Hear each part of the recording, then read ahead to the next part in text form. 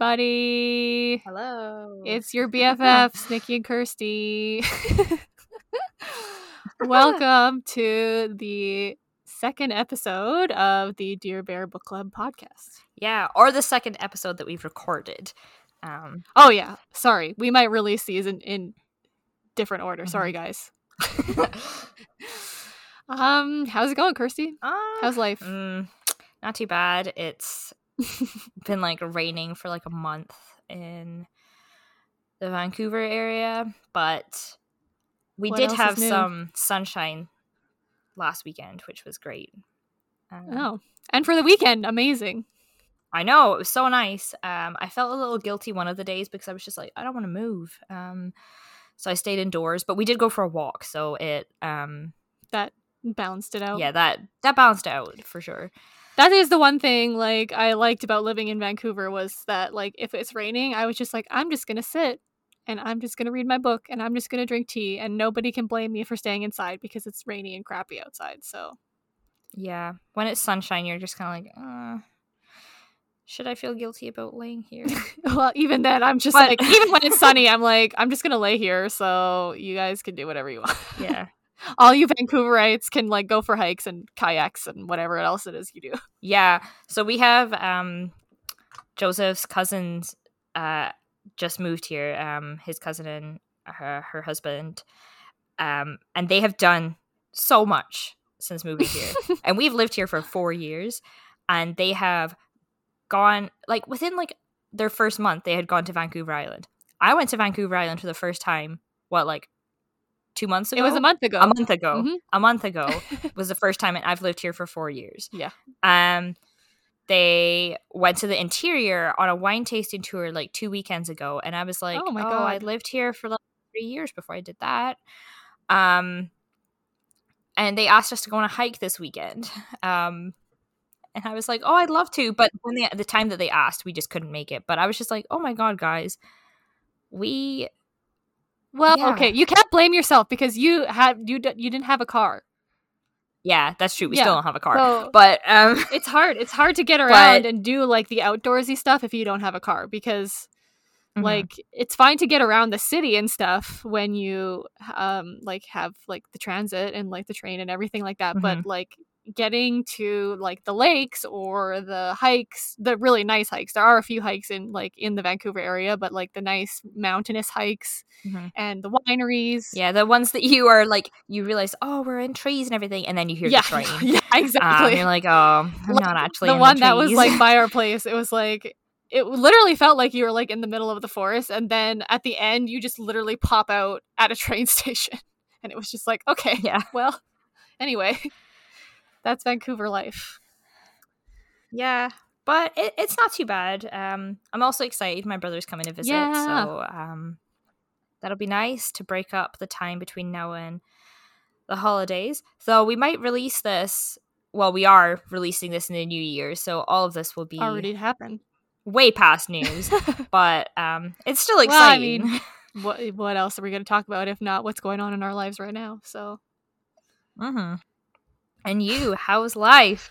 Well, you know, things have gotten a bit crazy around here for me. Moved across the country. This is our first cross Canada recording session. Yeah. So, yes, I have moved. I moved across the country back home to Regina, Saskatchewan. I think it's funny that you say across the country because I do not consider that across the country. We're in the middle of the country, but like, yeah, you know what I mean. It's still a long distance. I moved to the middle. Yeah. You moved to the middle, but like the country is huge, so and no, I mean, obviously getting here was a bit stressful, as it always is. But it's been really, I mean, honestly, it's been so nice being around family, like hanging out.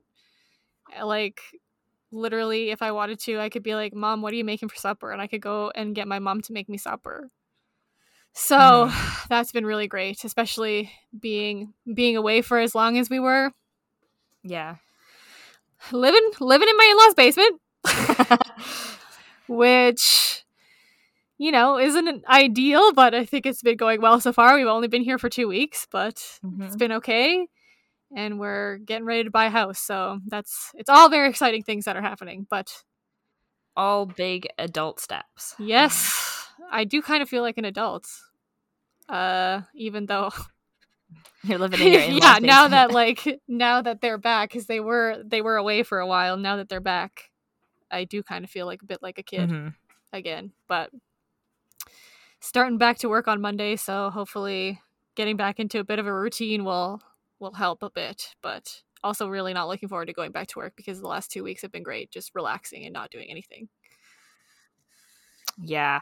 Oh my god. That's like, am I waiting really excitedly for my brother to come, or am I really excited about the fact that I'll have some days off work? It's probably both, because that was probably both, but definitely look into the days off work. When my parents came up to visit when we were still out there, it was like, yes, I just can't wait to have a week off of work where I don't have to go into work. Like, thank God.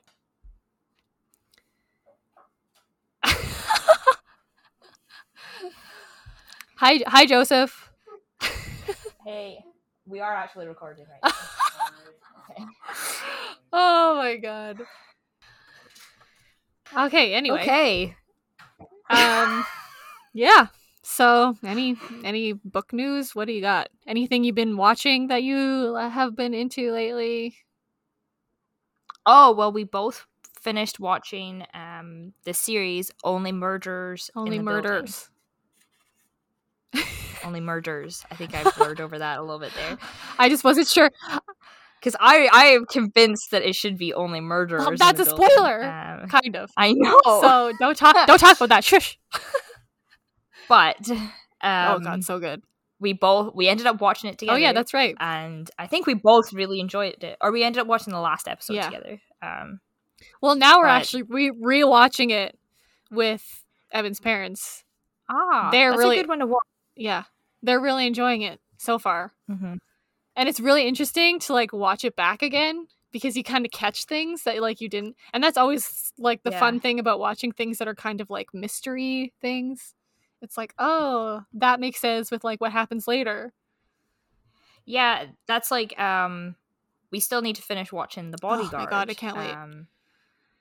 So I think we need to dedicate the time, because the next 2 episodes are the last 2, and it's very intense, and you can't just watch one without immediately wanting to watch the next one.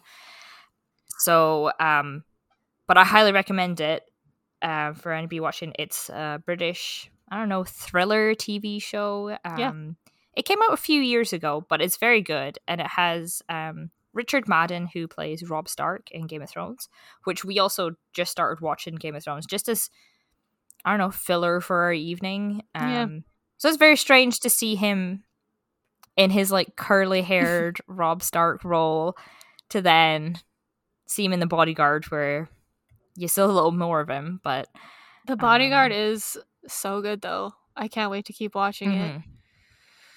Yeah. Very suspenseful. Yeah. I don't know. Lately, I've just been wanting to watch like things that I don't have to think about too hard. So I don't know if you're into like reality shows, but I just finished watching the last season of The Circle. So it's funny because you mentioned this, and friend of the podcast, or will be friend of the podcast, Taryn, she was telling me about The Circle too, and how she really likes reality TV. And she was just a person who I would never have thought would have really liked that. And you've both mentioned The Circle to me in very recent like time, but then also I was listening to My Favorite Murder at the beginning of the week, and their guest hometown person, she like hosts The Circle, I think. So that's so weird. I was just like, I'd heard about The Circle, like the UK version of it, a while ago, because people were raving about it, and and I think there's a French version too. Though I wouldn't be very good at watching the French version, unless it was subtitled. But Taryn can speak French, so I mean, it was just and I'm like not. It's so funny because some like the people who you would least expect, because I think my sister-in-law is also really into like reality TV, and like smartest girl Mm-hmm. you'll ever meet. Not saying that smart people can't appreciate reality TV. I guess it's just not what I like would expect from her. But like, I'm not like I Yeah. can't like, especially like the Kardashians. It's like it's a no from me. Like all of those kind of shows, definitely not. I guess I'm a bit more into like the game shows, and I think that's probably why The Circle is a bit better because it's like a game show. Like I used to watch Survivor, and I used to watch like The Amazing Race and stuff like that. Yeah, I used to enjoy watching The Amazing Race with my parents, but I like we got really into well, it's called two different names. In the UK, it's called the Great British Bake Off, and then here it's called the Great British Baking Show. And oh my god, love it. To the point last year where we decided we were gonna make a Victoria sponge, and we were making all of these like different things because we were like, oh yeah, we can make that. But also as the seasons went on, when they were making things that they would maybe like you would have a bit more knowledge about, and I'd be like, oh my god, they did that wrong. Like as if I'm like a fantastic baker, I'd be like, oh no, that's gonna flop. Like Joseph, that they didn't put this in, like their thing's not gonna rise or like whatever. And yeah, well, that's kind of how I feel about like this like sports. So we've been like streaming the Toronto Maple Leafs, go Leafs, for the last like year. Like yeah, I guess we probably started at the beginning of this year, or maybe end of last year. Can't remember. Well, last year the season started in January. Oh, that's right. Yeah. Because you watched it would be the Stanley Cup playoffs of the in the year 2020 because they cut off the season. Yeah, we cut off the season and then they had that playoff in the middle of the summer. So then they had a big break until after like into the new year 2020 because then they had a condensed season and they had different conferences instead of like the oh god, I'm not going to bother saying them because I'll forget them and I'll do them wrong, but the different ones that go from like east to west across North America, they split it so Canada had their own like northern division. Yeah. But this year they're back to the regular divisions. And they started at like a regular season time. So yeah, so that's how I feel about because we've been watching those, and also I've been getting into like the Rider games. Go Riders. So that's been nice to be back as well, like because there's all these the Rider stuff is all around me, so that's been nice. But anyway, the point that I'm trying to make is that like I'm watching these. And now, like, with hockey, I feel like I didn't say as much at the beginning because I didn't know what was going on. But now watching it with Joseph, he's kind of explained it to me. And now I'm like, fucking get to the net. What the fuck is wrong with you? You're being paid millions of dollars. And I'm like, I could never do any of this stuff. But I'm sitting here on the couch being like, that was the worst shot I've ever seen. What the fuck is wrong with you? Like... or when they fumble a shot or they shoot it to nobody. Yeah, exactly. Or like pass it to nobody. I was only half paying attention to the game the other day, and then I really got into it when it went into overtime, and I was just like, "You're shooting it to nobody." And then I think it was Austin Matthews, or no, it was William Nylander. He like fumbled over himself and like fell on the ice, and I was like, "Are you a teammate?" Like, right, as if I'm the greatest skater that ever existed. Like, we actually went skating last night, and this morning I could hardly walk, and we skated for like half an hour. And like, fair enough, it was a solid, like, we didn't really get off the ice or stop for that half hour. And it was only because the place started to get a little busy and I was like, oh, people, that we left. Yeah. But we were there, and the first, like, I'd say the first 10 times we went round, there was like 5 other people with us. So that was great. Then all these people with like children came on, and I was like, a child nearly bumped into me, and I was just like, no, I'm done with this now. But then watching like me, who's like a baby bird on ice, to then watching Joseph, who's like in front of me, then skating backwards, like smiling at me, and I'm like, like. Does Joseph skate a lot? Does he play hockey? Did he play hockey when he was a kid? He did play hockey when he was growing up, so he can skate really well. He just like takes a moment when he like hasn't skated in a while, because the last time we skated would have been about 2 years ago to like roughly this time of year. But then not long after that time, 2 years ago, I sprained my ankle. Yeah. So going on skates yesterday, I was like, it'll really fuck your ankles this is up. not good.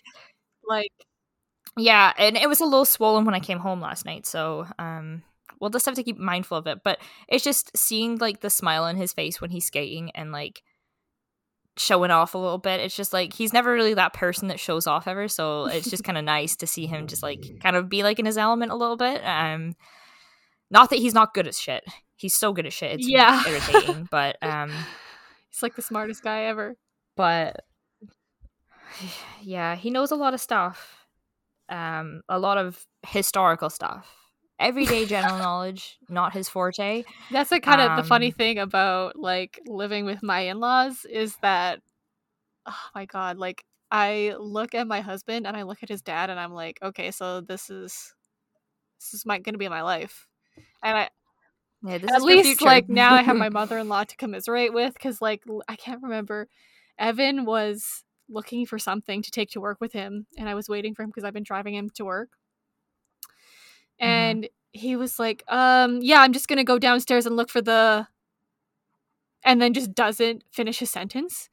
And that fucking just drives me up the goddamn wall. And like I was like, has he done this like his whole life? Like I was just like, that drives me crazy when he does that. And she's like, oh well, yeah, he comes by it honestly because Jim does that all the time.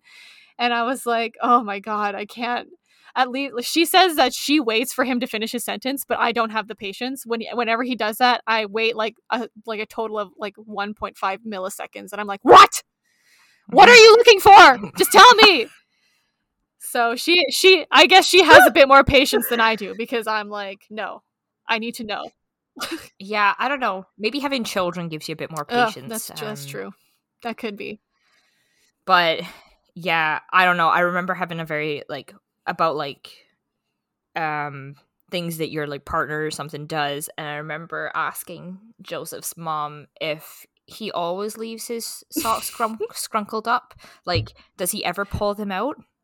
And she was like, oh yeah, try to fix that. He's yours. Oh my god, I get that all the time. She's like, no returns. He's yours. And I'm like, well, I didn't know. I didn't have all the information before I made this decision. Yeah, and now it's legally bound. Like, there's no choice about it.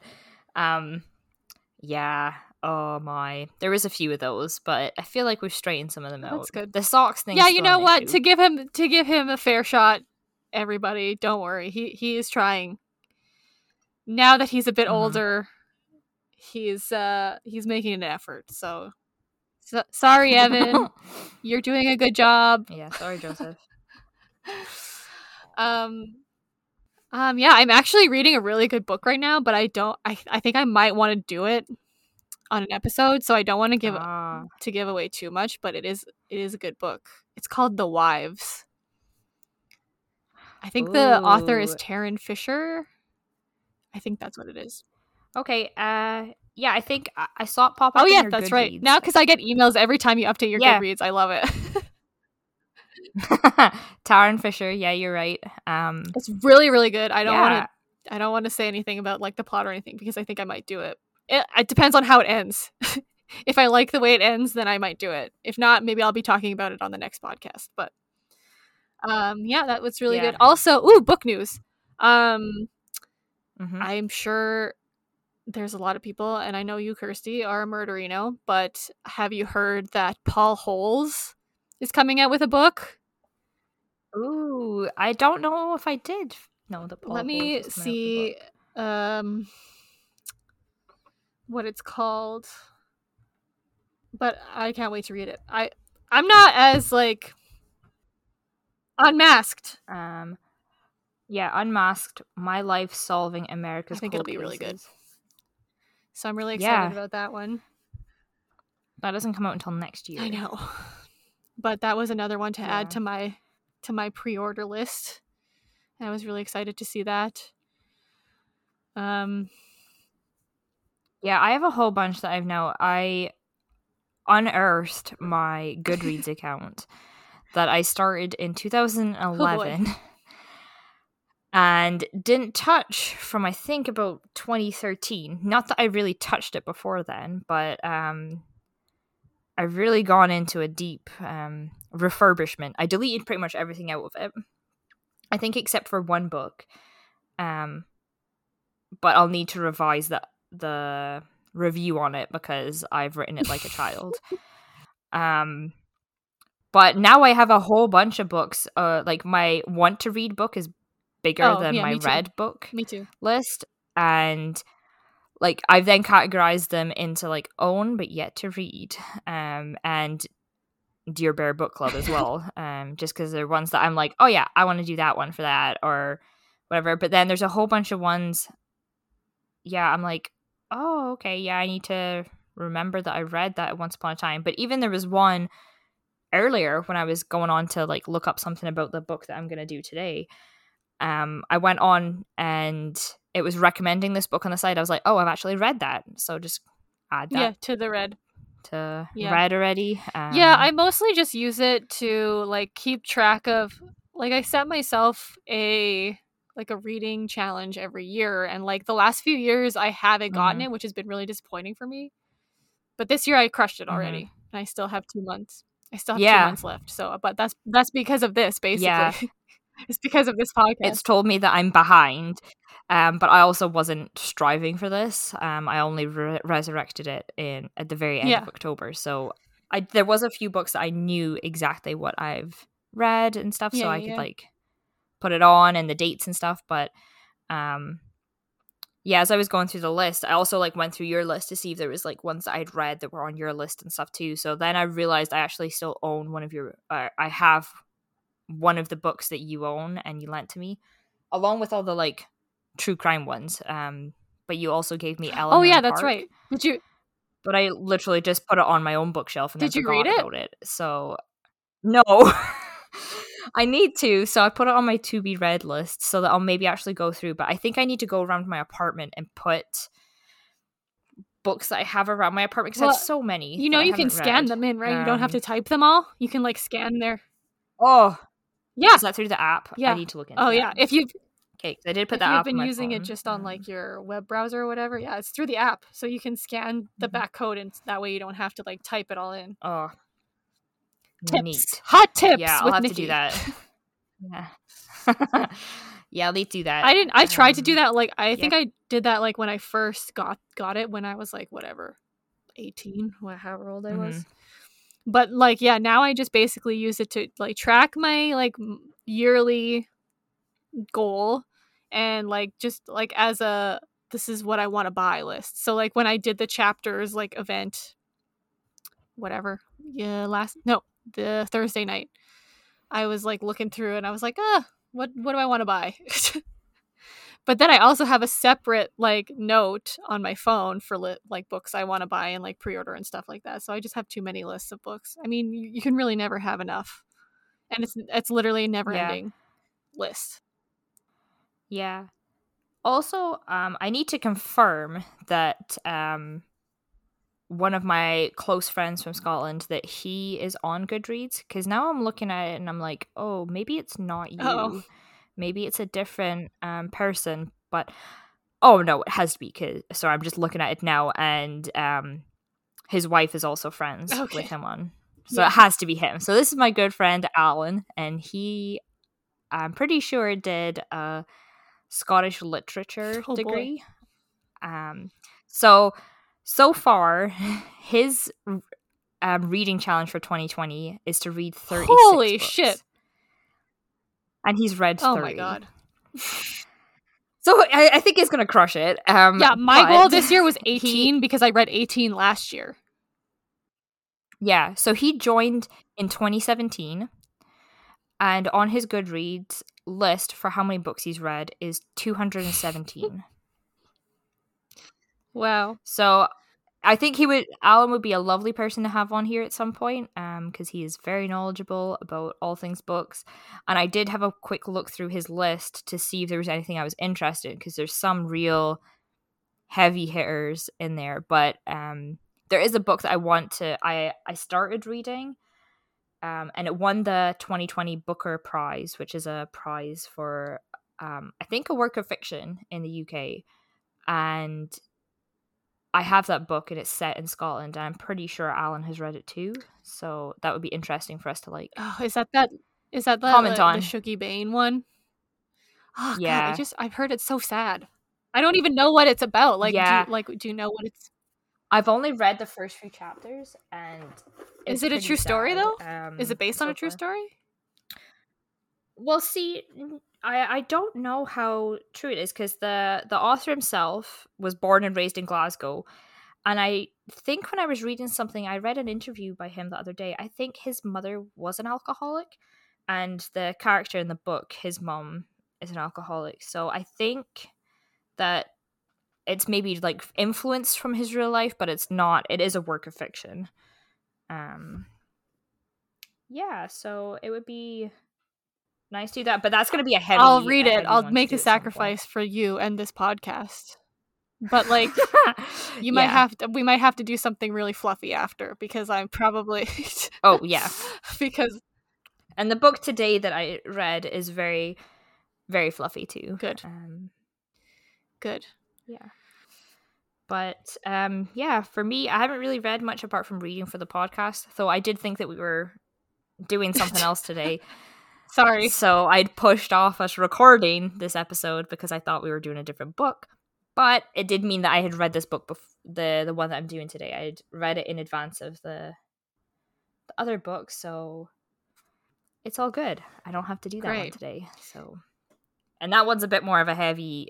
It's a very suspenseful book. Today is light and fluffy. Well, so I guess maybe that's a good segue into what our theme is. Oh, and our theme is life is fucking hard, guys. Yep.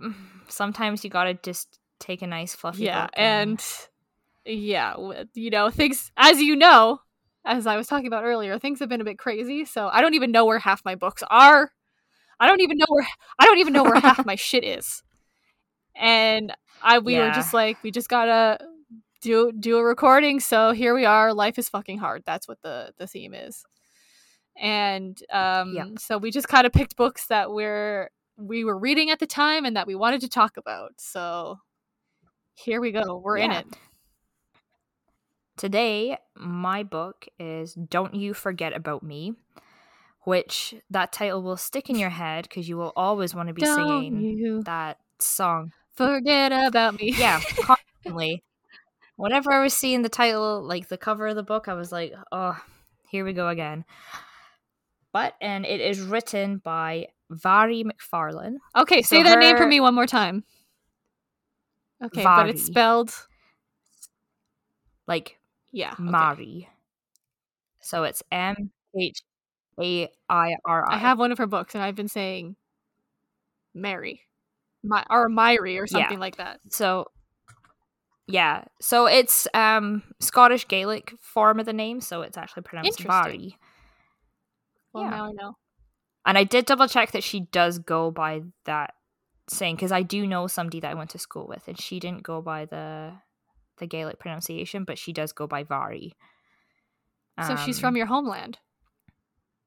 She is from my homeland. She was born and raised in Scotland, but now she lives in England. Okay. And she's written quite a number of novels.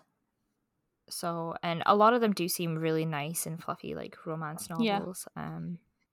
So this one just kind of stuck out to me because I was like, oh, I know that song, so I'll listen to this. Does the song have anything to do with it? So, no.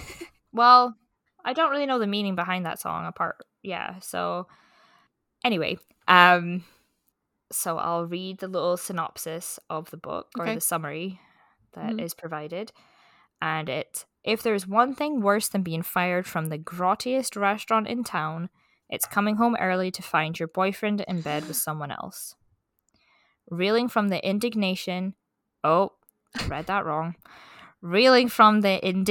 of a double dumping on the same day, Georgina snatches at the next job she is offered. Barmaid at a newly opened pub, which just so happens to be run by the ball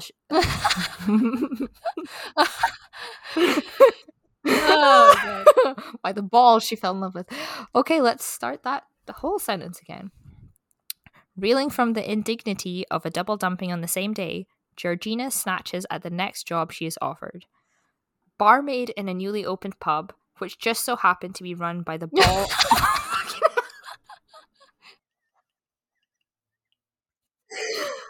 Oh, fuck. I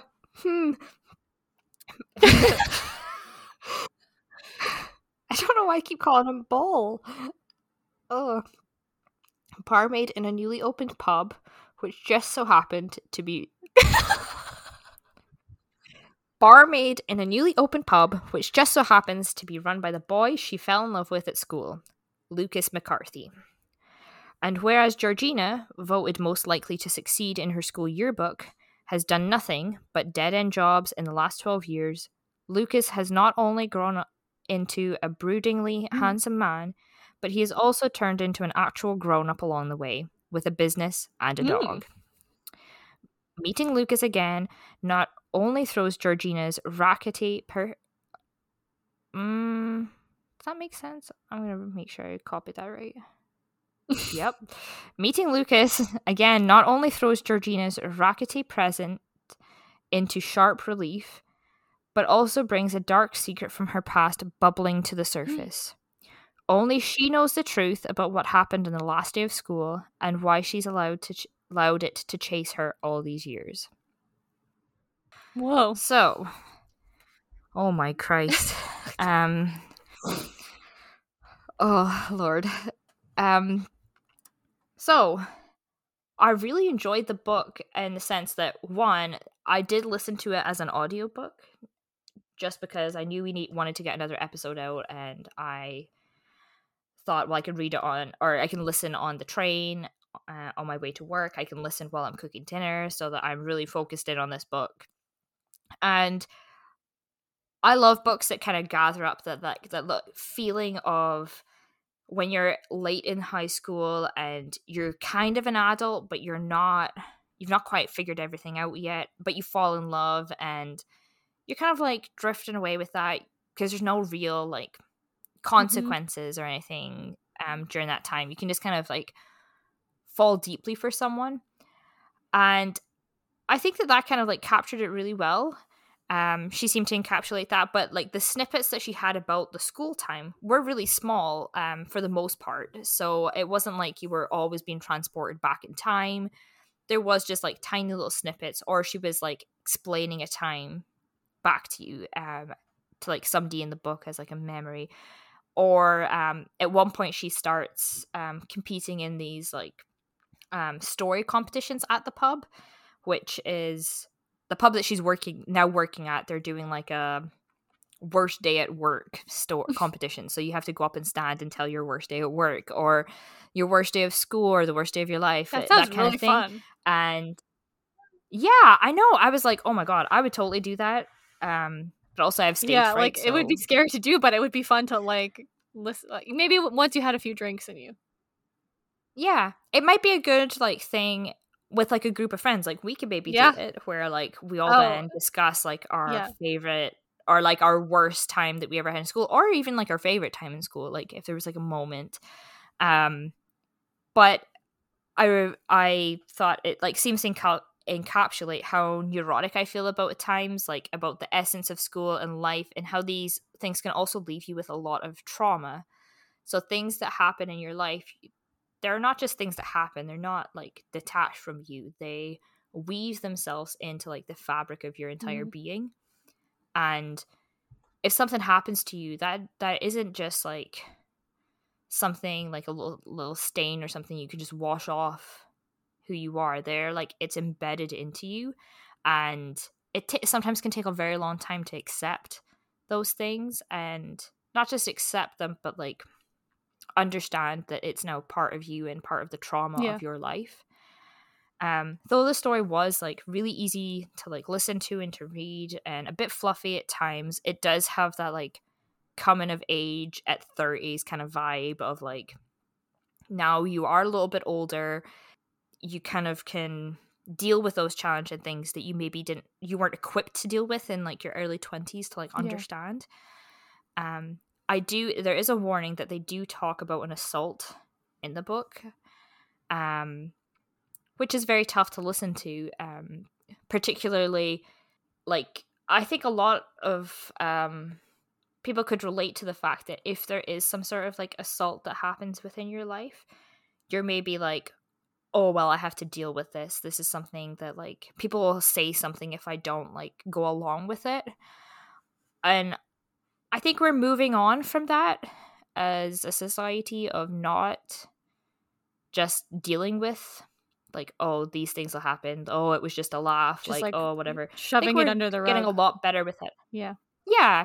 Or that the fact that people maybe don't know the whole story of things. So what other people think was the story that was presented to them maybe isn't entirely what happened to the person it was done to. Like, they actually know the full story. And yeah, I mean, I feel like that's the thing. Like, you can never really know the full story, but the fact is that, like, you can't discount how people feel about it. So it's like, fine, like, I guess, I mean, like, there's like the truth, and then there's like your perception, and like it could be anything. It doesn't necessarily have to be like an assault like that, but it's like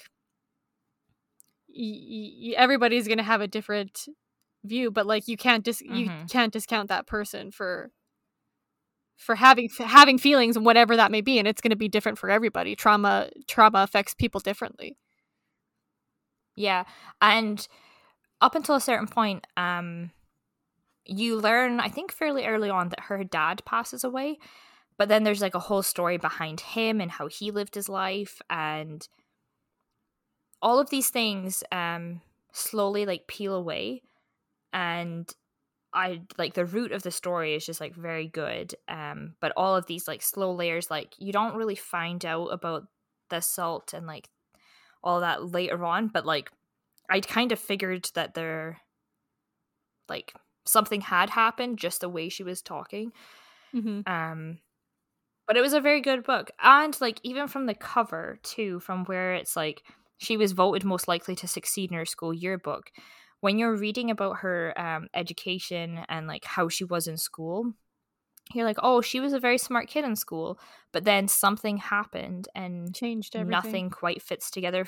Yeah, it changed everything, but she's never really talking about that, and it's just kind of like she's down on her luck, and yeah, she kind of is, but something happens to you, you can't just like detach from that and move on from your life. Those things will still continue to affect you. You can move on, and some people do like flourish and stuff like that, but it doesn't mean that everybody does. And it was a very good book for that kind of like I said, like, it takes people, everybody reacts differently, and some people maybe will do therapy or deal with it as soon as it happens, and that's just some people's personality. But some people, and like you said, like, society is certainly changing, and like maybe going more into the direction of trying to deal with it right away. But even with stuff like that, it's like it's a constant process. It's not like it's like you're gonna go to therapy for, I don't know, whatever, a year, 2 years, whatever it is, whatever people think it is. It's not like it's a constant process, and you're gonna think about it, and maybe your perception will change about it. Like, it's just gonna be a part of your life, and it's gonna be affecting you for the rest of your life. Yeah. And certainly, like, because you find out she goes to therapy because of her dad dying, and she drops out of university and stuff. And I can completely understand. Like, I started going to therapy last year because I thought there was a lot of like residual grief from one of my grandparents dying, and that certainly was part of it. But there was a whole other treasure trove under there of just like little things, and I was like, oh, damn, like, yeah.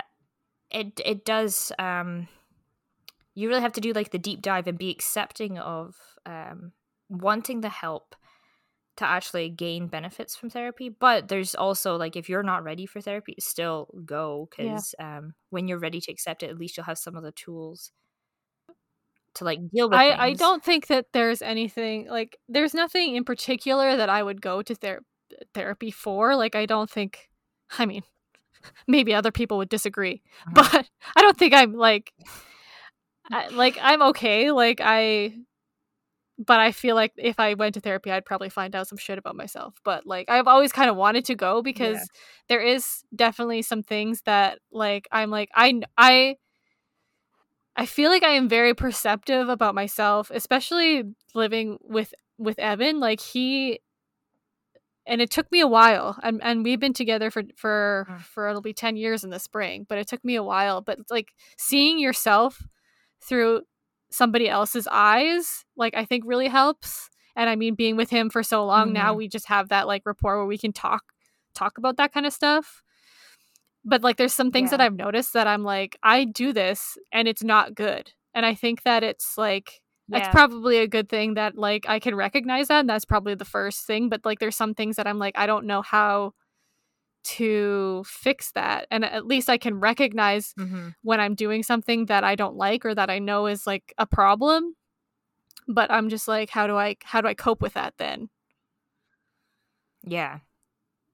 Yeah, and everyone will come to that in their own different way, but you can also like, if there's ever a time where you maybe do want to talk to someone externally about it, like talking to counselors and stuff, I found really helped. But it also gave me the tools. So like the last little bit, I haven't been going to see somebody for quite a while now, and if I do start to like have any sort of moment, I'm just like, oh, just feel it. We'll deconstruct this later, because you're obviously feeling all of these things, and it's sometimes just a bit too overwhelming when you are in the Yeah. moment of actually being able to deal with it. But yeah, there's some good moments in this book that really kind of like talk to abusive relationships too. The guy that she catches in the cheating on her, he's a real piece of work, and he appears throughout the book. And then the person who abused her, he pops up at some point too. So it's just very interesting. I thought Mhairi McFarlane did like a wonderful job of like crafting that together. But yeah, but some of the things I didn't like about the book was there's a few like random extra characters that are introduced, and like they're so random that and barely spoken to, that when they appeared later on in the book, I was like, who is this person? Because she has like her core little family. She has the few little like workmates that she has at the two different places that she's working at. And then like her 3 core best friends. And then there was just like these random friends who just like appeared very, very briefly, and For like then no reason. didn't appear for like most of the book, and then they appeared very randomly towards the end To serve again. no purpose. And I was just like, why? Yeah, they serve Yeah. no purpose. Just cut those. Like there was actually no need to have those in there. Like I really liked the little friendship group that she had, but the randoms that she mentioned like twice really should have been cut from the book. But in all honesty, other than that, I thought the book was pretty damn good. And it was really funny.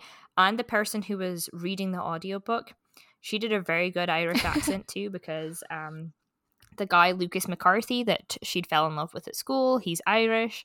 So when she was playing him or his brother Devlin, she did such a good job. And I just thought overall she was a very good like reader of audiobooks. I really enjoyed her, the way she talked, because sometimes it's annoying when you have people who do different little accents and stuff. And I've read a couple books since that have had different like character voices and stuff, and sometimes it's just nice to not have that. It's just read in the same voice through the whole thing, as if they're just sitting reading a book to you. And then the people who do that with like different voices, they have to be really good. And the one who read for this book, she was really good. Yeah, I listened to one. I haven't listened to any in a while, but I listened to one not long ago, and I don't know. The book itself like wasn't great, and it was just kind of fluff that I was like you said, I was listening to it like on my commute home and like while I was cooking and stuff. But like oh, God, like she did like doing the like different voices between like men and women, like I was like, okay, I guess. But then, like you said, you have to be really good at it, like at doing different voices and make it convincing in order for it to be not be annoying. But this one, and if you're not good at doing that, just don't do it. This one had like a kid in it. It had like a couple. It had like a pair of twins, and they were like 5 or something like that. And she just did this like baby voice, which I can already not handle baby voice to begin with. And then she would do the baby voice for the kids, and I was just like, oh my god, please no. Yeah, and if a kid's 5, they don't really have like the baby talk. No, but well, I mean, obviously they still sound like a kid. Like your voice drops a bit when you're like when you go through puberty. But I was just like, oh my god, like I was just like, I can't handle this. Yeah. So if you're gonna do different voices, at least do it well. Yeah, and if you know you're not good at them, don't advertise read the book that on your resume if you're an audiobook reader, voice person. But there was a lot of different themes in this book too. Like there's definitely romance, coming of age, survival to an extent that like she'd gone through a lot of shit to survive, and definitely highlighted a lot on like abuse and counseling. The counseling part too I found very interesting because at one point she obviously realizes that she needs to go back to counseling, so she tries to reach out to her previous counselor, and she finds out that she moved to a different clinic. So she goes to hunt that person down, goes to the new clinic, and then finds out that her counselor actually passed away. And I was like, oh my god. So then she's like, well, that's it. And one of her friends is a counselor, so that's why they had like recommended go talk to this person about it. So she had said, oh my god, I didn't know that they had died. And they were like, yeah, like they did. Why are you trying to find out? Do you need another recommendation? And she was like, no, I'm good. And in that moment, I was just like, oh yeah, like when you need the help, it takes a lot for you to realize that you need to like reach out that hand. And as soon as there is a slight thing that changes it's that, like that's it. You're back to square one. You don't want to reach out again. So I really enjoyed that kind of like little element in there. That was really good. Yeah. But overall, the book was wonderful to read, and it had a lot of like very gushy romance moments too. And one of them, it's a little bit of a spoiler, but it comes from Lucas right towards the very end, and it's a major spoiler actually because it's when he has like his like epiphany kind of moment to be like, I want to like ask you out kind of thing again, like I want us to have a thing because of the incident that happened when they were at school. It's not that he actually forgets about her, which she is convinced that he's like, no, I don't remember you from school. He's trying to protect himself because he doesn't want to get hurt. So he denies actually knowing her.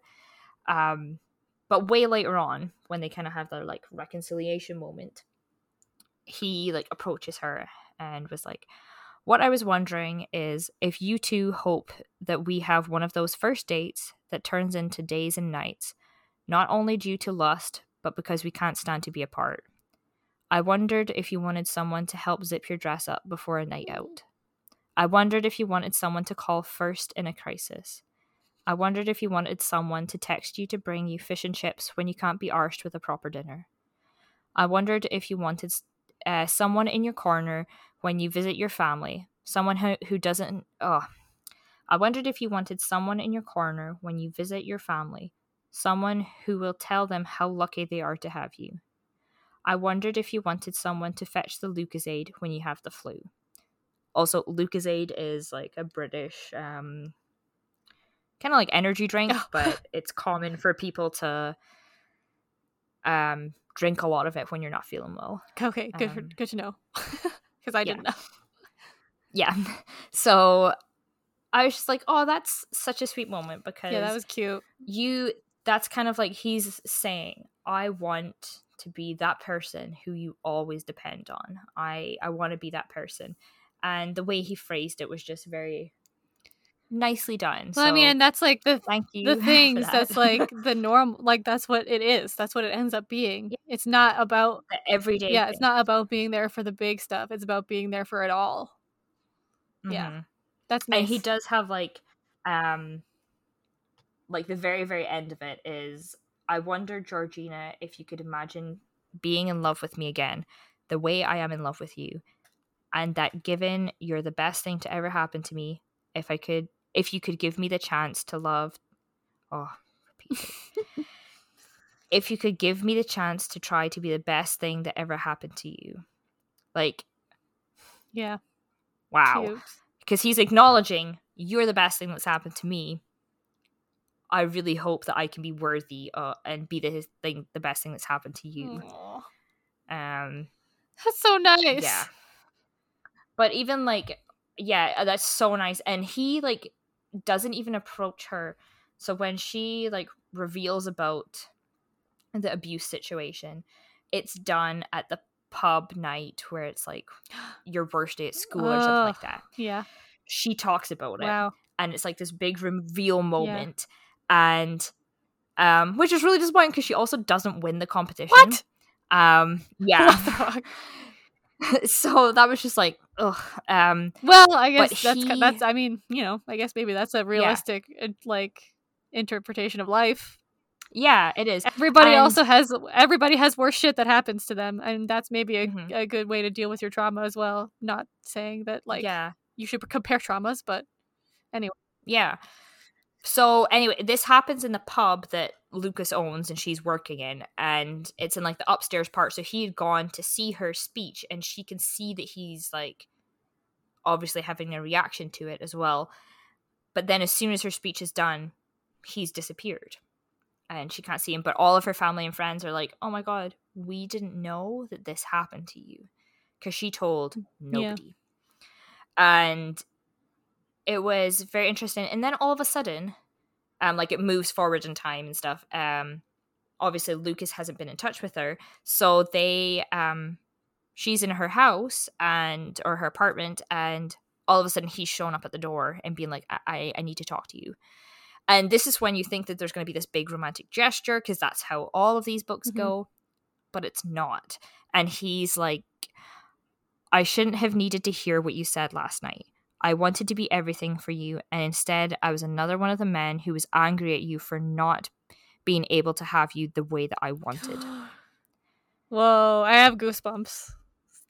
And that, I was like, that is a mature person in this book, because that takes somebody very strong to realize that at that moment in time, they weren't the person that they should have been. And if they had actually stuck around and been the person that they know they could have been, maybe she wouldn't have had to have dealt with it entirely on her own. And it was just like a holy shit moment. So then they kind of go apart for a little bit. I think she ends up quitting her job there, and then like things just kind of happen, and then their friends are like, you guys got to get together, like he's really good for you. So, and she herself, like at one point she's like, I'm not carrying it anymore. I spoke the words aloud, used my words, and I broke the curse. Which I think is the first step in you ever realizing that there's any sort of abuse. If you say it out loud to somebody, it feels like And I remember, like, actually not that long ago, I remember telling my mum something that happened to me at some point. And it's something that I can talk about more freely now. But I guess I never, like, said anything to my mum. And I said it, and she was like, I'm so sorry that happened to you. And I was like, oh. I guess, like, to me, I'd kind of, like, I'd broken the little curse. But having somebody else say, oh, I'm really sorry that happened to you, was just kind of like a holy shit moment. Like, oh, like, thanks for acknowledging that was a really shitty thing, and I shouldn't really just, like, not toss it around, but just, like, be really, like, blasé about it. And it was a really shit thing to have happened. Yeah, I mean, I think like having that like what's the word I'm looking for? Acknowledgement of it. And like even when you think that you're fine with it and you've dealt with it, having that like somebody else be like, yeah, that sucked and you shouldn't have had to deal with that. Like that's Yeah. a big thing in like handling it. And another thing that, like, one of my last quotes is from the counselor that she had, and I had this happen in my own counseling sessions. That she said, "There are always those worse off than you. Your problems are not invalid as a result or needing to be measured against an international recognized pain scale before we decide if your condition is severe enough to treat." And that really hit me. I remember one of the first times I ever went to counseling, and I was trying to not cry, and the counselor was like, "Why? Yeah. Why are you trying not to cry? Like, this is a place where you should be able to cry if you want to." But and then I was just like, "Oh, well, I don't feel like anything's very valid. Yeah. Like that I don't feel that this is a problem I need to be bothering you with." And she was like, "Who are you measuring this against? Who are you trying to like say that it's against? Like, is it because there are people who have like that are like refugees and living in camps, or that maybe don't have enough food?" That still doesn't mean that the pain that you're going through is not valid. There are plenty other problems in the world, and you can't be the person that solves them all, because you can't solve them all to then deal with your own problems. Yeah. You have to just be the best person that you can. But it took a lot for me to, and it's still always a work in progress. Yeah, I mean, I feel like especially now with like all of the social media bullshit, it's like always constantly comparison. Even if you think you're handling it, like it's just all like no matter what, like you're always going to be like, oh well, this person posted this on Instagram, and Why is my life not at that stage yeah, yet? yeah, exactly. It's that's especially for like us right now, like, and I Yeah. think our generation too has so many problems with that because we see everybody's life, or like in quotes lives, like we see that all, but it's not everything. It's only what they want you to see. It's a curated version of people's lives. So it's not like, Yeah. And I feel that people are slightly more aware of that now, but yeah, it for still sure. takes a lot of energy to be aware that, yeah, what you are seeing is a curated version, whether you want to be aware of that or not. It's not the like 100% truth. Now, fair enough, some people are very honest online, but there's still going to be things that they cut out and don't tell you. Yeah. But even now, I just feel like even when people do like the thing of being really honest, oh, I'm going to post about how sad I was today or whatever. It's just like, is that being genuine? Like, I don't even think that's being genuine. Yeah, it's a curated honesty. Exactly. Like you're only, yeah. And I don't know if there's really a way to be like completely 100% honest, because, and it's not even about whether or not people are being honest on social media or not. It's just about like, it's about you. It's about you scrolling through Instagram and Facebook and whatever else it is and seeing like, oh, this person bought a house. This person got engaged. This person had a baby. And it's like, why don't I have those things? But yeah, I mean, like everybody's, and yeah, like I said, like especially in our generation, because we can see all that now, and everybody is in such a different, like there's so many different ways to live your life that is successful, and I think that I've definitely struggled with my version of success. Oh, yeah. So And for me too, there's different levels of that, because there's different, I suppose, cultural markers, I suppose. yeah, So there was like what everybody in like my hometown, the markers that they have for like going through life, and I suppose that's how you like figure out the success levels, like, oh well, they're doing this now, so they must be pretty successful, or they have their own house, they have their own child, they have like whatever. And then there's like the different markers that I have with like the people I made friends with late in high school in Nova Scotia, like into university. There's like the ones who are like, oh well, they're going on to do their masters, they're going on to do like this, they've moved to like a big city and it seems like they're doing well. And I moved to a big city and it's been kind of sucky. So it's just all of these different things, and it's very hard to not compare yourself. And all of these things do result in you thinking that there's like something wrong with you. There's maybe something wrong, but also that if there is something wrong, well, everyone else is getting on fine with their lives. I should be getting on fine too. I don't need to go see somebody, or that your pain isn't actually a pain. It's just like, well, everyone else is getting on with their lives. Why am I having the problem here of like feeling like I'm stalling? And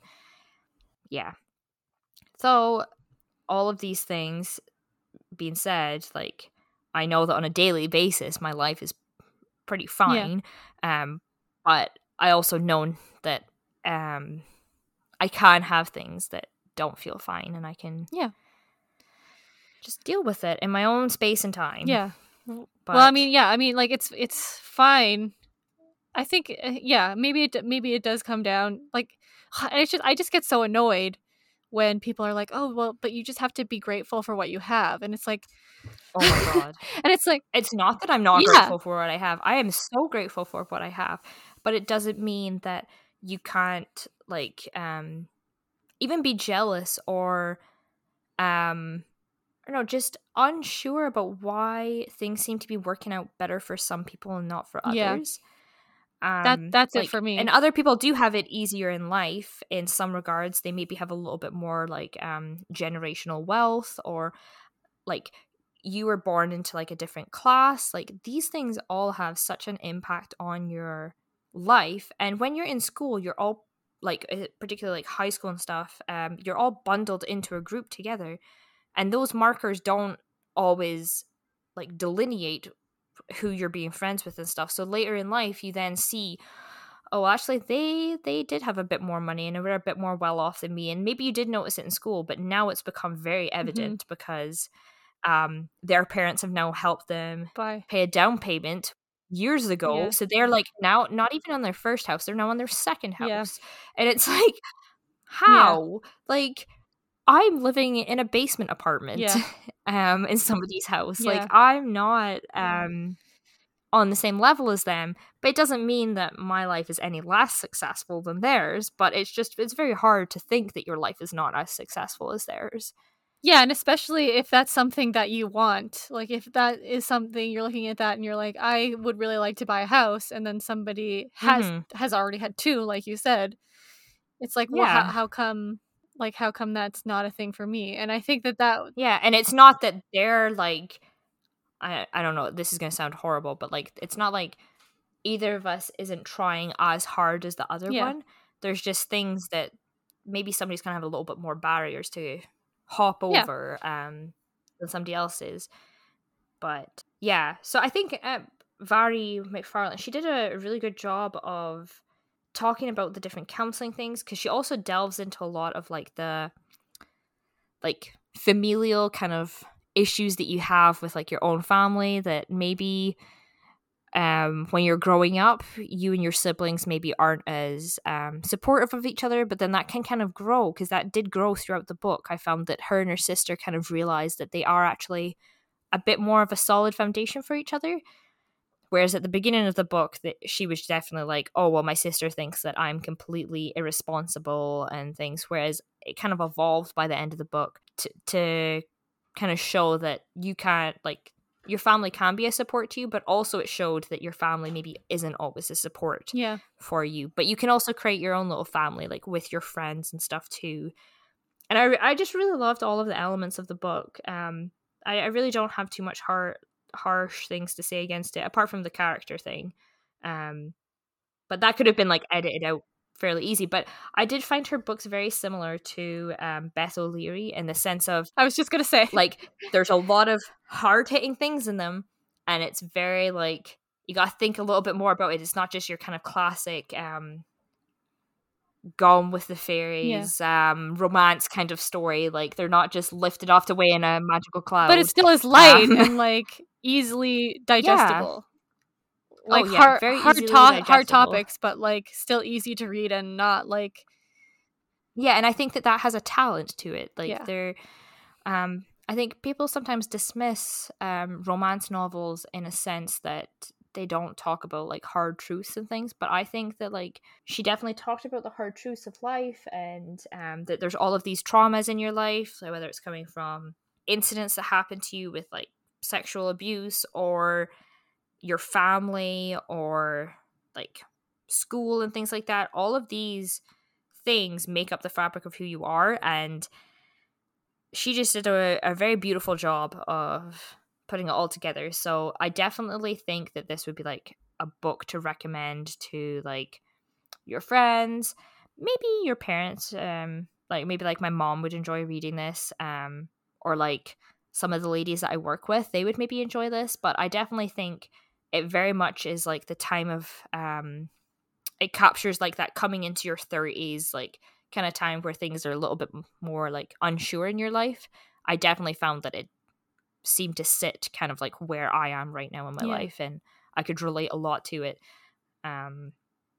Yay. But overall, very good book, and I think I would rate it like a 4, maybe 4.5, because I did think it was a very good book. But if we're gonna go with solid numbers, I would go with a 4. I think we could go with whatever we want, whatever you think. But I would definitely like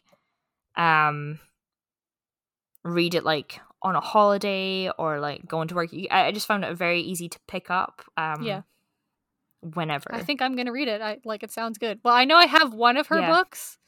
I don't know if it's that one, but I think she has quite a lot, if I remember rightly. I'll just look her. Yeah, I don't think it's that one, but I think I have downloaded, and I've seen her definitely on a lot of like maybe Bookstagram, like people post about her a lot, or like maybe even on Goodreads. I think she's been like advertised a bit. So according to Goodreads, she has 18 distinct works. Oh, fuck.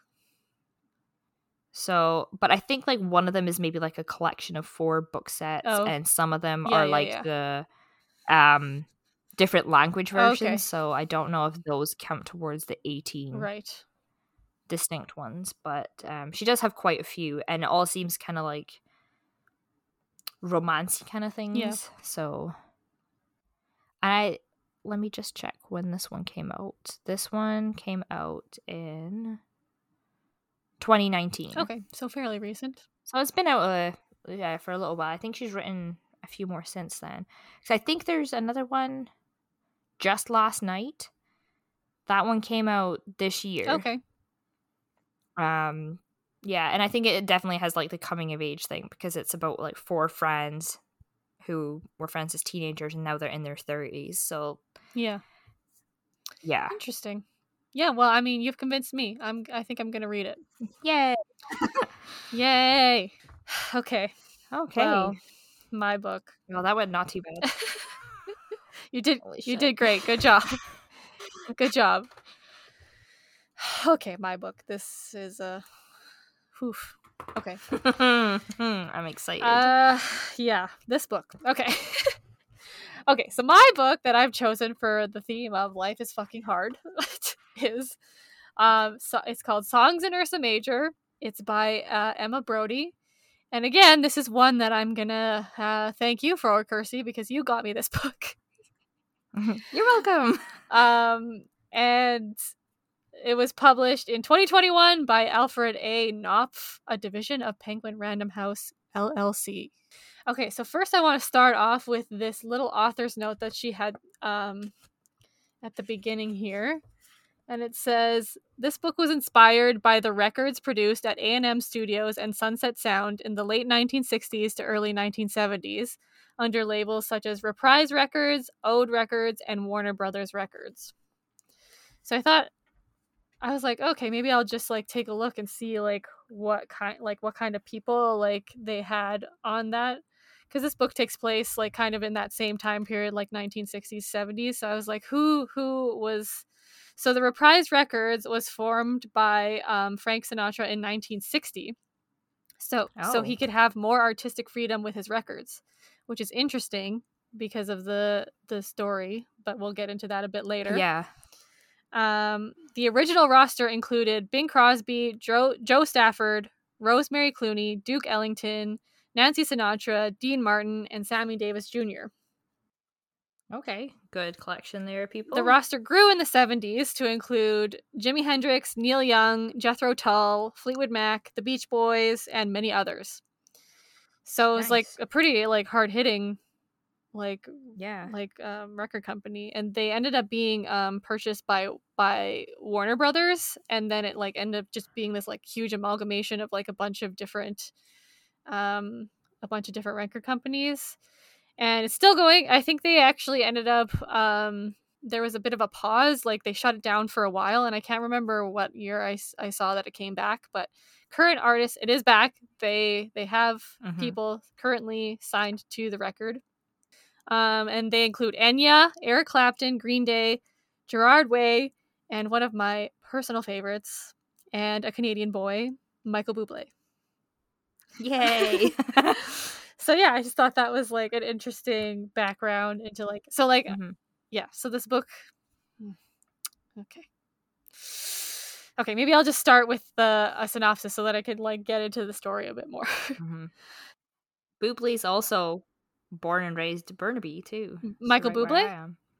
Yeah. His house is like not far from I know where I live. I know. Anyway, sorry, I'll cut that out. He is so good looking. Anyway, okay, so so synopsis before I can really, because I think I'm gonna go off on this book. Okay, I wrote this one this time.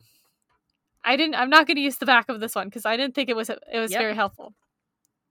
Okay, the year is 1969, and the place is Baleen Island Folk Festival. Superstar Jesse Reed is supposed to be the headliner, and when he is in... Sorry, no, I fucked it up already. No worries. It's hard reading for a thing. The year is 1969. The place, Baleen Island Folk Festival. Superstar Jesse Reed is supposed to be... Okay, I fucked this up. I just fucked the writing of this up. Superstar Jesse Reed is supposed to be headlining. When he is in a motorcycle accident, local artist Jane Quinn gets the chance of a lifetime when she and her band, The Breakers, are asked to perform in his stead. After a very successful set, Jane and The Breakers are given a record deal, and Jane and Jesse become closer after he decides to stay on the island to recover. And that's just like the bare minimum. There's just like a bunch of other stuff that happens, but I didn't want to give away like anything. I didn't want there to be any spoilers. But that's basically... Oh god. I'm the spoiler. That's basically the gist of the story. So basically this girl gets a chance of a lifetime, performs at a folk festival, gets a record deal, meets this guy, which I just... Some of the stuff that happens in the story I just find to be a bit unrealistic. Like the fact that her aunt is chosen to be like his caretaker, and that he like lived on the island is like from there, which they don't even really get into that much. Like his parents still live there, and his dad. And if the island is very small, I don't never get met how before. They've never really bumped into each other before. And I understand that they were maybe trying to portray like, oh well, he was like well off and she wasn't, but if it's that small, they would have known each other. And so they have a chance encounter when she goes to pick up her aunt, and like she like they don't really start dating, I think, yet, but like they do end up, spoiler alert, they do end up starting to date.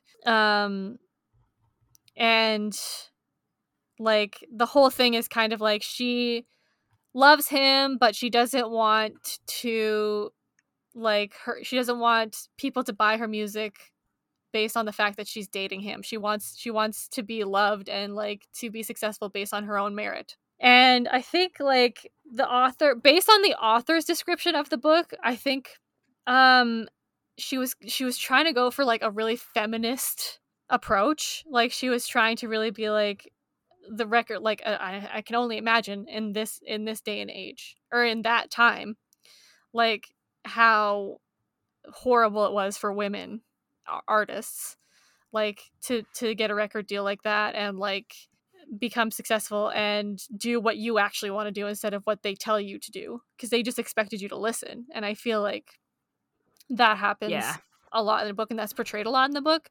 But anyway, I just felt like, based off the description in the book on the back cover, she was like trying to make it a really feminist story, but I just didn't feel like there was too much stuff going on in the story, I think. Like, just with like the relationship with Jesse, and like the record deal, and like recording her second record, and like the band like dynamics and all that stuff. There's too much stuff going on that I didn't think it was enough to say that this story is about like a female artist making her way and making her own way. Yeah, it kind of felt like cluttered. Yeah, like really cluttered. And the story, I think, would have made more sense if you either took it in two different directions, where the whole situation with her mom was either cut and there was none of that, and it was more like she is like a feminist badass, but she like stays on the island and she doesn't pursue her career, and like how that could have affected the relationship. Or the opposite, where she does become this incredible superstar and he stays back there but doesn't also that's kind of where successful. I thought like his entire life changed. That's where I thought it was going to go. Like, I thought that he was going to be permanently, because of the accident, I thought he was going to be like permanently damaged or something. I don't know how that would have happened, but I was like, okay, so, or that he decided to take the quieter life and just stay there, and she was like, I'm not ready for that. I need my like star to shine. I think just having too many things happening that were too similar, maybe just didn't quite pay off. And like, even like you said with her mom, maybe that was like, this is kind of a big spoiler, but like, I guess it's not too much of a spoiler to say that she, and we can't keep everything hidden. To say it's not too much of a spoiler, I don't think it's too much of a spoiler to say that like she was also in the music industry. And like, I think that maybe was also kind of part of her trying to make it into like this feminist work, because like she was in the industry and she had one of her songs stolen by a male artist, and like, and then just disappeared. Like, she hadn't seen her since she was 9 or something like that. And so, but it just didn't feel like they were connecting enough.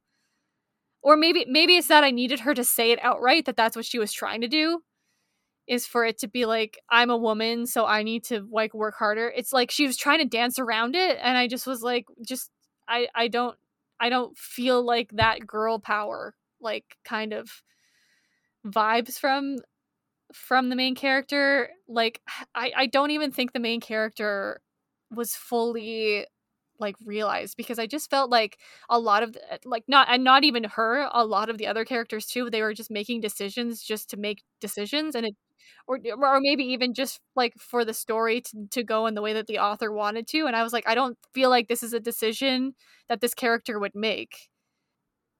Yeah, and particularly all of the female people in her life, that it was like she was trying to create this little like female commune of just women, and there would be like no men there. And I do like, I think to a very certain extent, that it probably existed in that time period, because women were starting to realize that we are actually badass powerhouses. But it didn't seem like there were repercussions for that's exactly having that kind of life. And I feel at that time there definitely would have been repercussions to the fact that they were like, had no like males within their lives. It wasn't even that like there was no males, because like her cousin was like with that guy, but it was like very explicit that they didn't ever get married. But I just felt like they didn't explain that, and that would have been such an interesting part of the story, I feel like, is to explain like, or it could have been an interesting like as to explain why maybe they did it, or maybe it was like a tradition on that island that they maybe did something else instead of like the legal part of getting married. Maybe they did some other tradition, and that if it was like something that was maybe like ingrained in the history, or there was some sort of explanation as to why that they did it, it would have made a bit more sense, other than the fact that they were like, we're trying to be like feminist powerhouses by being on our own. Yeah, okay, I can totally believe that, but you need to back it and up just a like bit explain why it is, or like what, like, because like apparently it went way back into their family history, but it just was like it was never explained like why.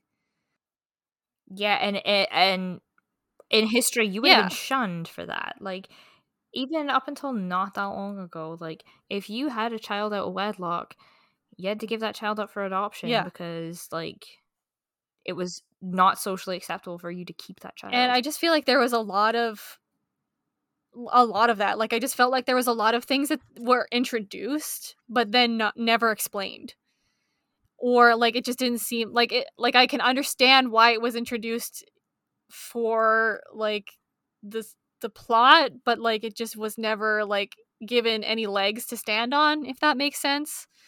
Like I just was like, what? Like, and I kind of felt like I was just like, I had whiplash. I was like going back and forth, like, what is happening? Like, I just wasn't sure what the book was supposed to be about. And I think maybe the author had an idea of what she wanted it to be. I'm just not sure if it like came out that way, at least to me. And like in that same vein, like, I just felt like the characters were not developed enough. Like I was saying earlier about how they were making decisions that I was just like, why? It just doesn't make sense why you would make that decision. But I did, so I actually ended up like after this book, like I literally, and I think I texted you after I finished this book because I was like, I don't know if this book was good or if it was bad, because I did enjoy reading it. Like I was having a good time, but I was also like, what the fuck is this supposed to be? Like, and it like, and I think it had so much potential. Like it could have been similar to Daisy Jones. I think that's what she was trying to go for, because Daisy Jones came out like 2019 or something like that. Something so, around there, 2018, 2019. This one came out this year, so I definitely think like it was supposed to be like that sort of thing, and I think it could have been if she would have maybe simplified it a bit, because like we said, like there was just so much happening. But anyway, so after I texted you and I was like, I don't know if this book was good or not. I like looked her up, because also there is a character in the book later on when she goes to Greece, and it's like this guy that she's like kind of seeing, and he's like, it says he's from Saskatoon, and I was like, oh my god, like I missed that. I was like, oh my god, maybe like maybe she has some connection to Saskatchewan. So I like tried to look her up. I couldn't find anything about like where she was from or anything like that. But like I also she lives in Brooklyn. Yeah. But I don't know if she was like from It didn't say like where she grew up or where she was born or anything like that. But so I was like, I couldn't figure it out. But like I know a lot of people like to use Saskatoon and Saskatchewan as a joke, because it sounds so funny to people who are like not from here. So like she might have just like looked up weird places and figured Saskatoon was a funny place for somebody to be from. Anyway, so that caused me to like, I was trying to look her up and see like what, if I could find out where she was from, and I found this interview that she had done. I can't remember with who, but she was saying that she's already writing it into a screenplay. And I feel like that makes a lot of sense, because I don't know if you feel the same way, but I feel like there has been a lot of books in the last, I don't know, maybe 5 years that it's like, okay, I can see how this would be a good movie, but it doesn't come across as a good book. Yeah, I can definitely agree with that. And then there's some ones that I love them as a book, and I'm so excited to see how they will transform them into like Yeah. other different Yeah. works, like on TV and film and stuff. Like, I truly loved Normal People, loved the TV show, truly loved Daisy Jones and the Six. Very excited to see how that translates to screen. Yeah. This one, it might be better on screen than it was as book form, which is not something that you'd usually say. Yeah. But there's been a trend with some books over the past few years. You're like, there's just something not quite clicking about this. It might be slightly better in a different format. So maybe it will be better. And I don't want to speak too harshly to Emma Brodie either, because I think that this might be her first. It's her first, yeah. Fiction. I looked at her website. I think she's written some smaller things, but I think this is the first like proper work of fiction. And like I said, like I feel like it had so much potential, and I think she has a lot of potential, and there's a lot of good material. So I definitely think that I would, like, if she comes out with another book, I think I would definitely give it a try.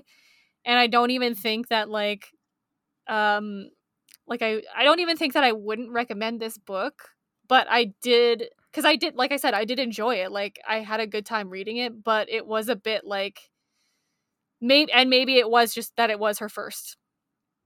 Yeah.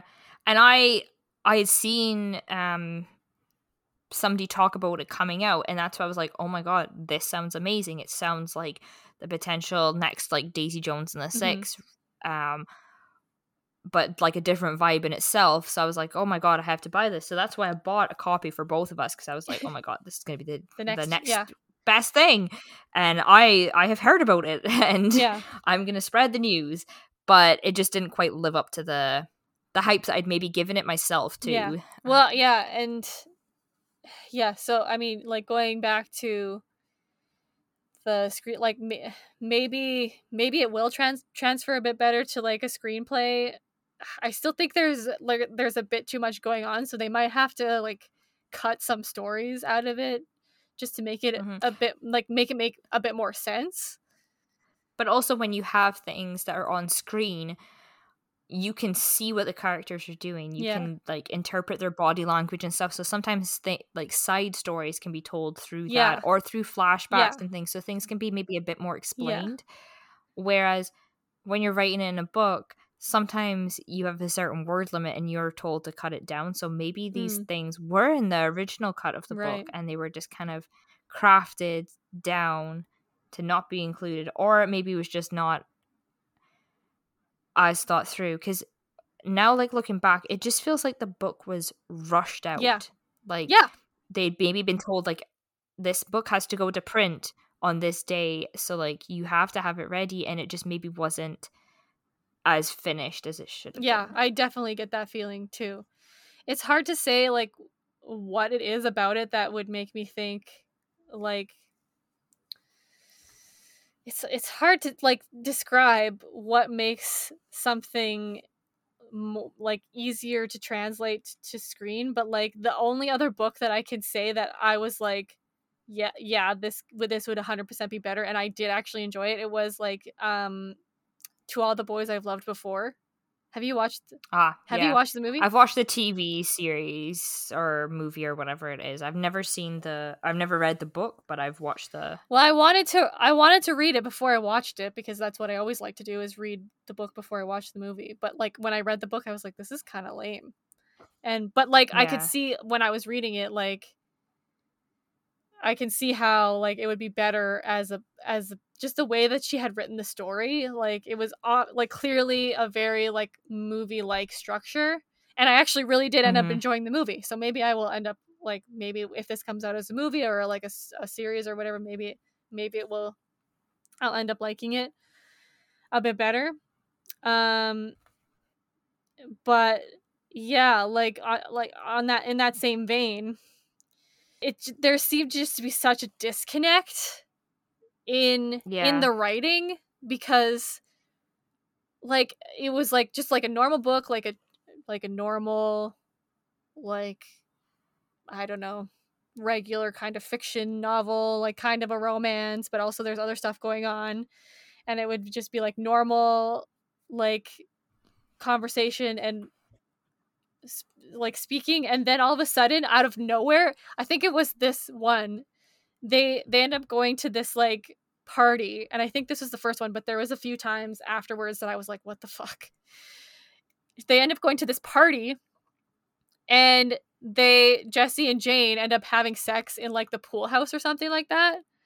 And there's just the way that the sex was described, it was like, and then Jesse nailed her on top of a bunch of pool noodles. I was like, oh, like it was just very jarring the way that she like phrased it, and I was like, that like very blunt. Yeah, it just didn't match with the writing style of the rest of the book, and I was just like, I literally had to stop and put my book down, and I was like, that was kind of graphic, like the way that like she described, like, and the sex scenes weren't like crazy or anything like that, but just the words that she was using, like nailed. And like I was just like, ooh, it just seemed like not fitting with the vibe. Yeah, it just seemed like it came completely out of nowhere, and I was like, I can understand if I was reading like some like super sexy like kind of book, but it just had zero like connection to the rest of the book, and I was just kind of like scared by it. I was like, oh god. And then like the rest of them were kind of the same, like it was like all really like graphic terms, and only in the sex scenes, and I was like, okay, like I'm not sure where this is coming from, but like maybe. And then I thought maybe she was doing it on purpose to kind of like just make it like that like jarring, and like that was supposed to be like part of it, like part of the feeling of the novel, because the whole thing is kind of like Jane is being pulled through like this tour where it's like there's a lot of people doing drugs and drinking, and it's kind of like a really disjointed and like, I'm sure, a very different experience from what she's used to. And I thought maybe it was on purpose, and if it was on purpose, then great job, it worked. Like I was certainly shocked to say the least. But then also like in the same way, like I found that it flipped perspectives randomly. I don't know if you felt like that too, but I was just trying to think of something else that this is completely off topic, but there was a whole thing about her being a nurse, and then it just didn't seem to ever make sense, and I'm still not sure, like, was she a qualified nurse, or was she just like sneaking into the place undercover, like to spend time with her family member? But like I still don't quite understand that. And there was just a few gaps that I'm just like not quite sure of. But I was just having a quick flick through to see, but I don't know. Yeah, so I think she definitely worked a few different jobs, like, because she was also a bartender, and she was obviously also doing like the band thing. But I think she might have been like a care aide, which I guess this is a spoiler. If you don't want a spoiler, skip a few minutes ahead. But like, so when it's revealed that like her mom is in the institution, and like I think her grandma works for the institution in order to pay for her care.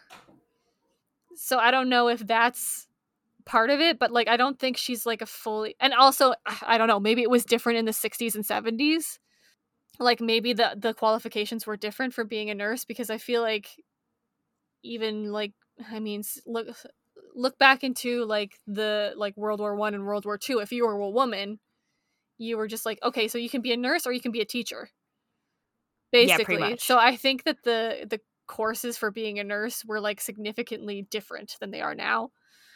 So I don't know, maybe she was like fully qualified and then she just would pick up shifts wherever she could, or it just seemed like there was a bit of a disjoint on exactly. Yeah, for sure. Like, I mean, especially towards the end, I was like, are you even qualified? Like, what's your deal here? But I mean, that just goes back to like it being such a weird, like disjointed story. I don't remember the perspectives thing disappearing, but or like the perspectives flipping, but that doesn't mean it wasn't, because it was like, I did read this months ago. Well, it wasn't. and like that's why I feel like it was a kind of a bit random, because it didn't specifically say, like, it wasn't like Beth O'Leary where she would have a chapter for each. It just seemed like it would come out of nowhere. But also there was a few chapters where it was like, this chapter is from the perspective, like the first chapter is from the perspective of a journalist, and then I think there's one from the perspective of one of the photographers. And then I do. And it was just kind of like a side bit, and I feel like that's okay to an extent, like if it's, and you don't want to copy somebody else's book, because no, obviously, and we keep referring back to Daisy Jones and the Six, but like that was so distinct, I found, in its own way, because the purpose was to have different people going back and forth. an interview. And if you're leaning into that, lean into it.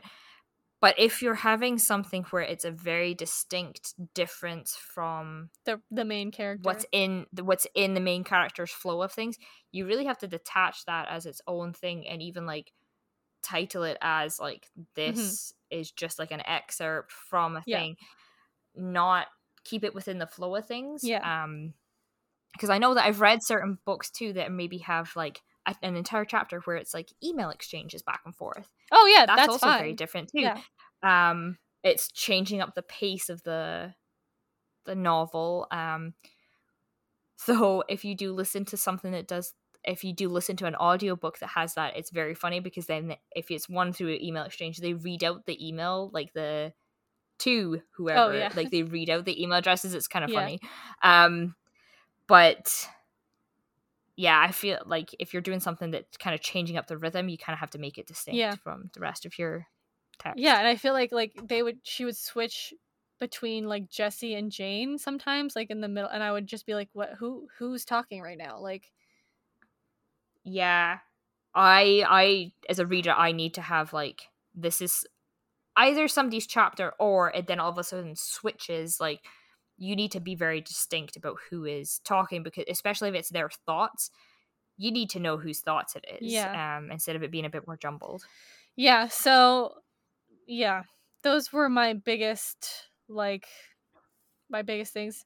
And like I said, I actually, like, I did enjoy the story, and I feel like it had potential, and there was a lot of good material in it, and it just maybe needed to be fleshed out a little bit. And maybe it just needed to be longer, or maybe it needed to be, maybe a few things did need to be cut out, and maybe, like you said, maybe there was more in it and then it had to be cut down, but or just like the storyline adjusted, so like there was bits that explain something, but if you adjusted the storyline, you really didn't need all that narrative, so that could all be cut. So I do have a bit of a excerpt from it, and it's from the very beginning. It's when, and I actually liked this part, like at the beginning before it kind of got all jumbled, like the part where it says like it's basically, this part is basically just setting up like how talented she's meant to be. Okay, so to set the stage, she is just been asked to cover for Jesse Reed on stage, and they've just all come out onto the stage in front of this huge crowd who are expecting to see somebody else. "Hi everyone," said Jane. "We're the Breakers." This had no impact. The crowd continued to chatter as though they were in a parking lot rather than at a concert. On stage, the boys fidgeted in place. Jane exchanged a look with the guitarist. "Get off the stage!" a shrill voice cried above the chaos. Jane glanced toward the drummer as though about to count off. She faltered. Curtis felt a wave of pity. How was this slip of a girl supposed to compete with one of the world's biggest stars? "Jesse Reed! Jesse Reed!" Then Jane Quinn turned toward the crowd, squaring her shoulders. Her movements were slow and deliberate. She took a deep breath and placed a hand on the mic stand, closing her eyes. She stood perfectly still, listening. The crowd quieted half a decibel. When she opened her eyes, there was flint in her stare. She leaned toward the mic. "My girl's got beads of red and yellow." Curtis's heart skipped a beat as the chorus from Sweet and Mellow arched over the meadow like a silver comet. Jane's bandmates exchanged mystified looks. The crowd gasped. Had she really just done that? Also, for context, she's singing a song, one of Jessie Reed's most popular songs. Her eyes are starry bright. Jane Quinn surveyed the audience with self-assurance, as though to say, I know that you think you want Jessie Reed, but I'm about to show you something so much better. It was like watching someone hold a lighter up to a monsoon. The girl was bold as fuck. She makes me feel so sweet and mellow. What a range, a soprano in the school of Joan Baez and Judy Collins, although not nearly as patrician-sounding as Collins or as embattled as Baez. There was an untrained edge in her voice, an almost Appalachian coarseness that raised the hair on Curtis's neck. Just gorgeous. She makes me feel all right. Jane glanced at her guitarist. He gave her a nod. She had taken a leap, and they were right behind her. The root chords of the song were a simple A major progression, and any practice group could pick up. The drummer counted them in, and the breakers began to play. Time slowed. My girl makes every day a hello. When Jessie Reed sang Sweet and Mellow, his voice intoned the melody. No ornamentation, just his pure baritone and his guitar. As Jane Quinn sang, she cast off any memory of Reed's rendition, adding runs and grace notes as she went, as though composing the song in real time. Curtis was astounded. She made choices no other musician would have or could have made. Her eyes light up the night. The crowd couldn't help themselves. They began to sing along. They had all come to witness a legend being born, and now they were. It just wasn't Jessie Reed. She makes me feel so sweet and mellow. Curtis had been at Newport when Bob Dylan had walked on stage with his electric Fender Stratocaster. He'd been in Monterey 2 years later when Jimi Hendrix had lit his guitar on fire during Wild Thing. Neither compared to this. An unknown taking over the headlining spot. A girl. They'd be talking about Island Folk Fest 69 forever. She makes me feel all right. Those who had been walking away turned back. Those who had been crying smiled. They whooped and cheered and kissed and hugged. When the song finished, they lost their minds. Janie Q, shouted Edison, applauding beside Curtis. Janie Q. It really is a beautiful night, said Jane, as though continuing a conversation from earlier. With that, she counted the breakers into their next song, an up-tempo original called Indigo that brought to mind White Rabbit. Curtis couldn't catch the words, but the music was hot. The breakers had a great sound, a mix of art and psychedelic rock, all twisting notes and braying chords. Even so, Jane's voice stole the show. Her loveliness felt personal. It was impossible to look at her and not take flight in some small part of you. As she sang, Curtis felt that true rock star feeling. He wanted her to see him. She gave her shoulders a small shimmy, light refracting off the silken strands of her hair. Then it happened. Jane Quinn grinned right at him. He just knew it. Hours later, as Curtis floated onto the Electra party yacht, snorting lines off the flower moon groupie's abdomen, Mark Edison received word from a source at the island's hospital. 30 minutes after that, the Island Gazette went to press with the headline, Folkfest breakout Jessie Reed narrowly misses death in motorcycle crash and cancels the remainder of tour. So that's it. That's kind of the beginning of the book. And maybe that's also kind of why I felt like it was more suitable as a movie, because the way that she writes the character of Jane is that she's just like so perfectly, like, she's amazing, and like she doesn't have to try to be amazing, do you know? Almost so perfectly unique. Yes. She's a manic pixie dream girl. Like, she's just, yeah, and she's like special, you know? Like, she's special because she's... And that's very hard to write. Yeah. She's special because she's different. Yeah. But it was like, and also like she just wrote it in that like she picked up any interest, like because that's how she and Jesse meet, is because she's in his house like picking up her aunt, and she sees this piano, and she has never played piano before in her life, and she sits down and just starts playing it and like knows what she's doing. And granted, I don't know very much about instruments. I played fucking clarinet in my 5th grade band, and I played for 1 year and I was done.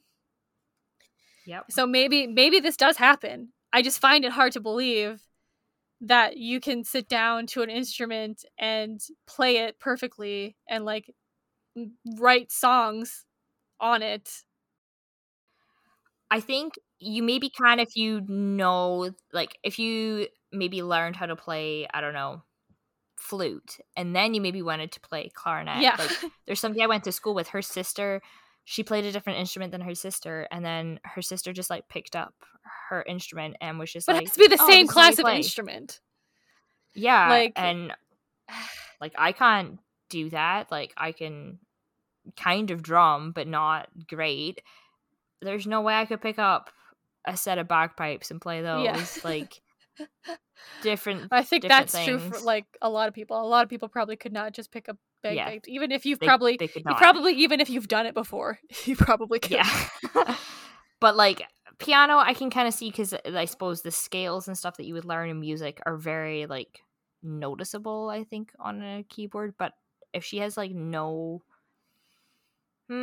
yeah, I'm skeptical. Anyway, like maybe it does happen. I feel like I've heard of it happening before, where people like, when I was a kid, I just picked up a guitar and I knew how to play. Like, or it's like you teach yourself, and it's like, okay, if you say so. Like, but I also think that kind of diminishes, like, if you're trying to make it about like girl power and like a woman making her own way in a male dominated field, it kind of diminishes, making your character that way kind of diminishes all the hard work that goes into it. And I think, yeah, and to also have your character like almost like placed on a pedestal, right, as being this like perfect unique person and stuff, you're taken away from that feminist thing of like, we are all very similar, and if we stand in solidarity together, we can like achieve things.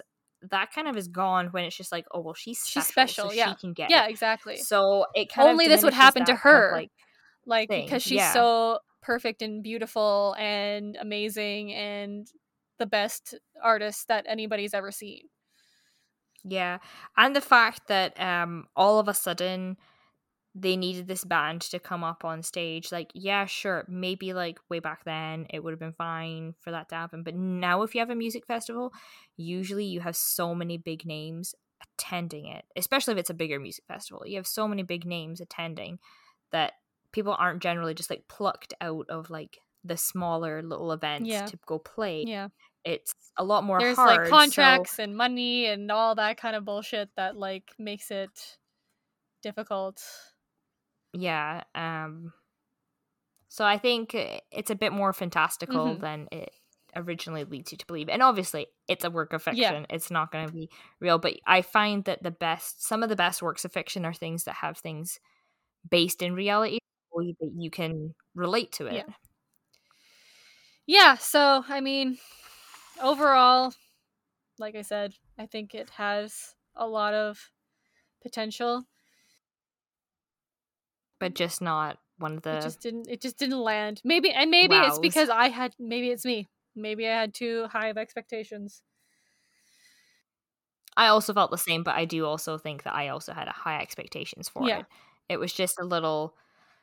And I read this book when I was on like a book binge at the beginning of the summer, and it just didn't land as good as the other ones that I was reading. But it did at the time, because I was also on a binge too. I was just like consuming it so quickly that I was like, oh yeah. But then afterwards, when I really did kind of think about it, I was like, yeah, I really didn't enjoy that as much as what I thought I did. It was a little. I mean, I did read it, and I was like, I went through it fairly quickly, mostly because I was just like, okay, well, what's gonna happen next? Like, it wasn't predictable, but not in a good way, because I was just like, it just doesn't seem like anything is connected to the rest of the novel. Yeah. So I had a quick flick through Goodreads just to I was kind of curious to see what people were thinking of it, and it did get overall it's got a 4.5 rating on Goodreads. How many? So I was looking. How many through, are like a lot of them stars? Does it say? I think at at the rating details, 4 stars, 43%. Okay. And 31% is 5 stars. So it's lower ones, not so much. But when I was looking through, there's somebody who gave it a 2-star rating, and just to summarize, they agree that it kind of accurately depicts the music industry machine of the 60s and early 70s, but the novel tries to hit the high notes, but ultimately the notes it hits are flat. Yeah. Very small, concise review, but I honestly think that it's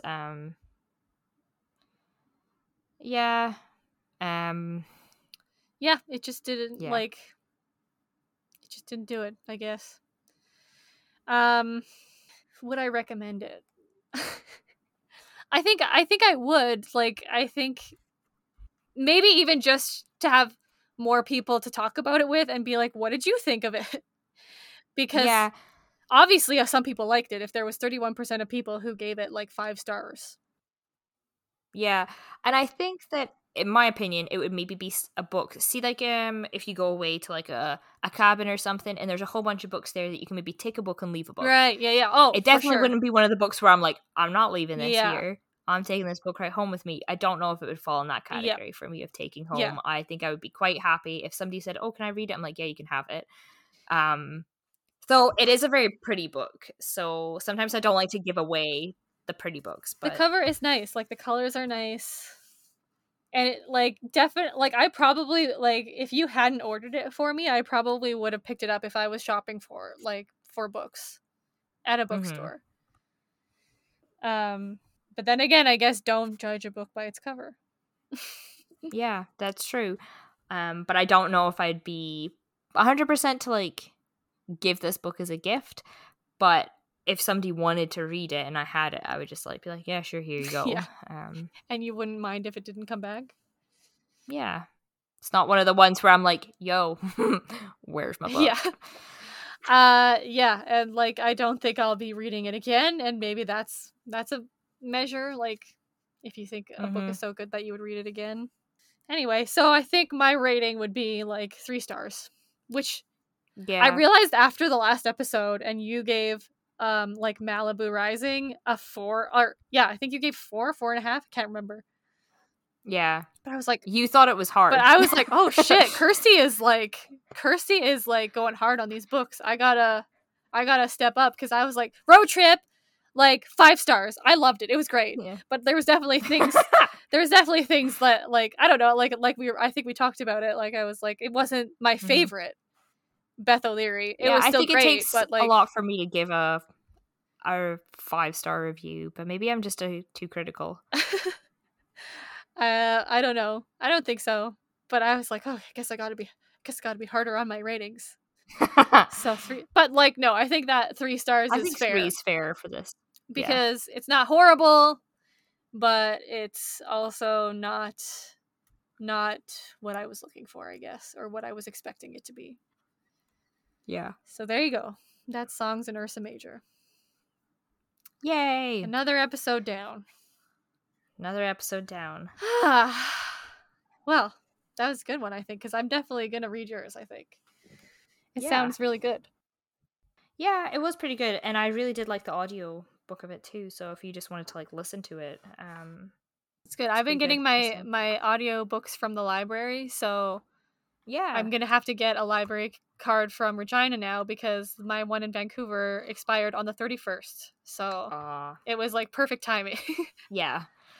All right. Well, I guess that is it from us.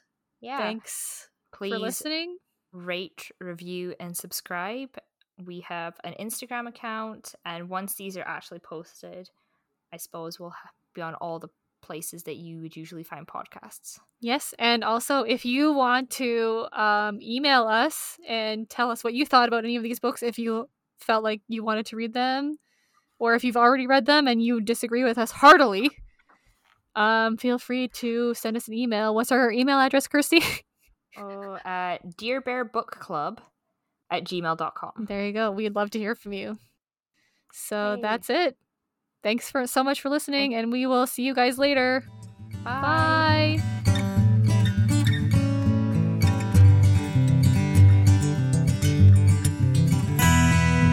Hey everybody, it's Nikki here.